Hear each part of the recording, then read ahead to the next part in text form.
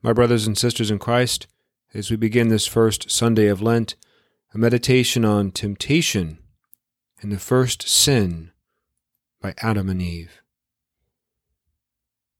A reading from the book of Genesis. The Lord God formed man out of the clay of the ground and blew into his nostrils the breath of life, and so man became a living being.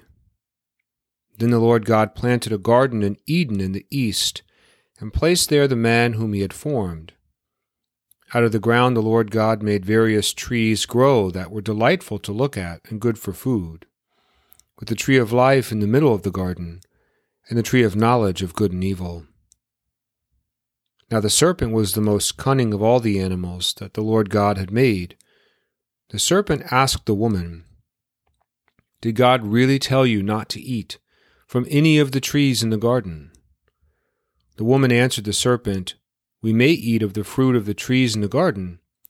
It is only about the fruit of the tree in the middle of the garden that God said, 'You shall not eat it, or even touch it, lest you die.'"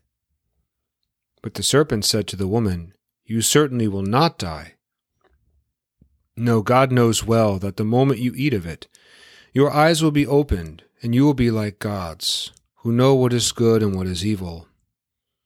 The woman saw that the tree was good for food, pleasing to the eyes, and desirable for gaining wisdom. So she took some of its fruit and ate it. And she also gave some to her husband who was with her, and he ate it. Then the eyes of both of them were opened, and they realized that they were naked.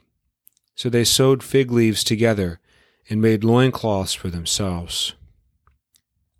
The word of the Lord.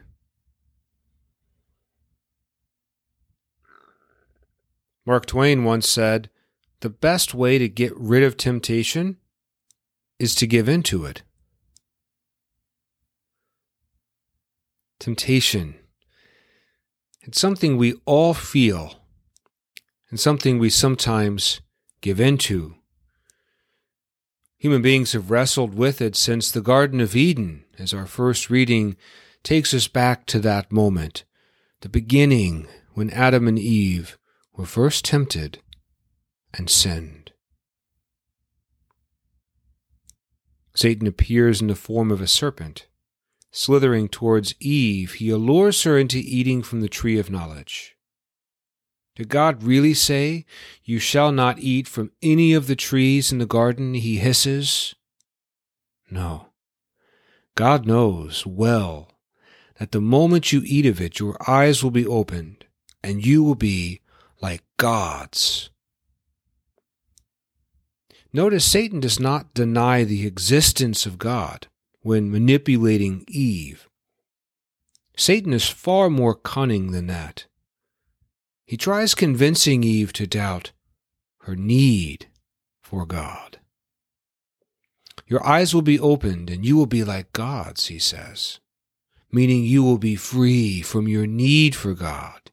You will be independent, self-sustaining. This becomes a marquee tactic of the devil, not to make us doubt God's existence, as much as convincing us not to care that God exists, or convincing us not to believe that God has our best interests in mind.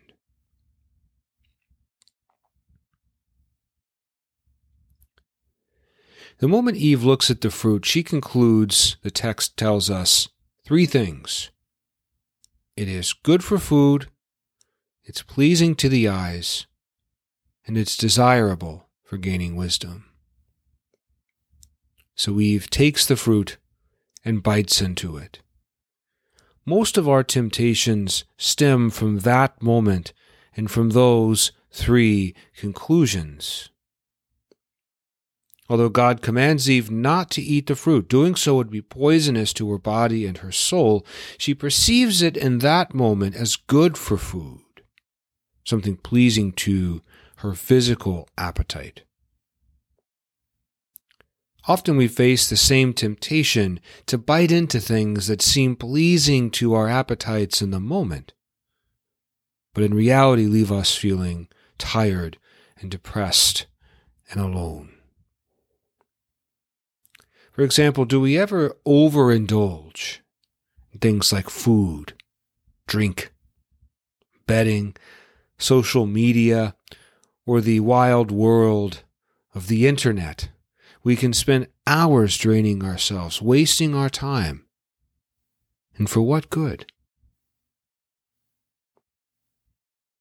We think these things will satisfy us in the moment, but they never do. One way to combat this temptation to overindulge is to fast, creating a stronger sense of self-discipline and restoring the balance that is so often missing in life.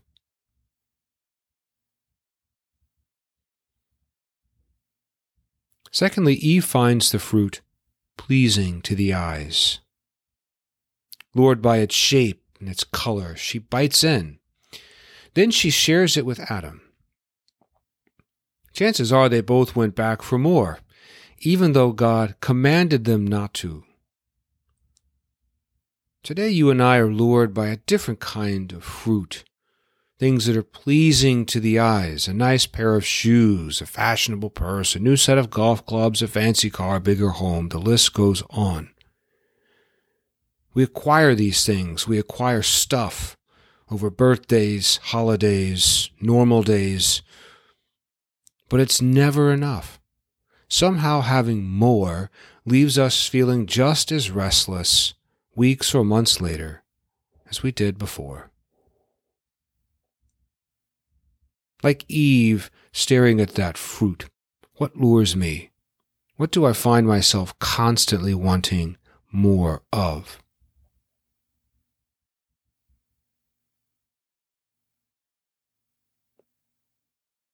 One way to assuage that desire for more, ironically enough, is to give alms to those who have less. As St. Francis of Assisi reminds us, it's in giving that we receive.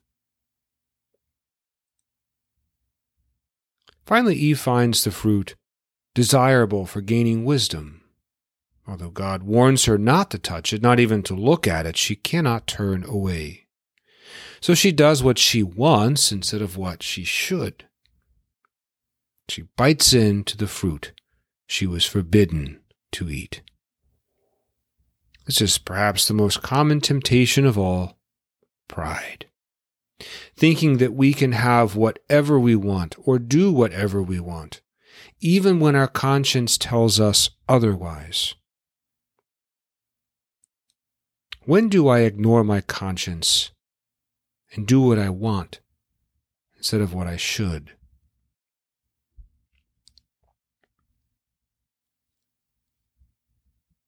One way to humble ourselves into doing the right thing is through prayer.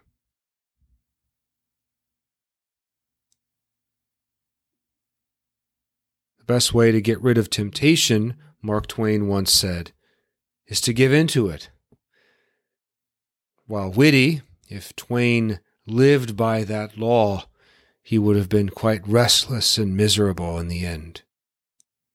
The wisdom of Lent tells us the best way to get rid of temptation and ultimately to find human happiness comes through things like fasting and almsgiving and prayer. May God bless us on these 40 days ahead, for doing so will bring us the joy of Easter.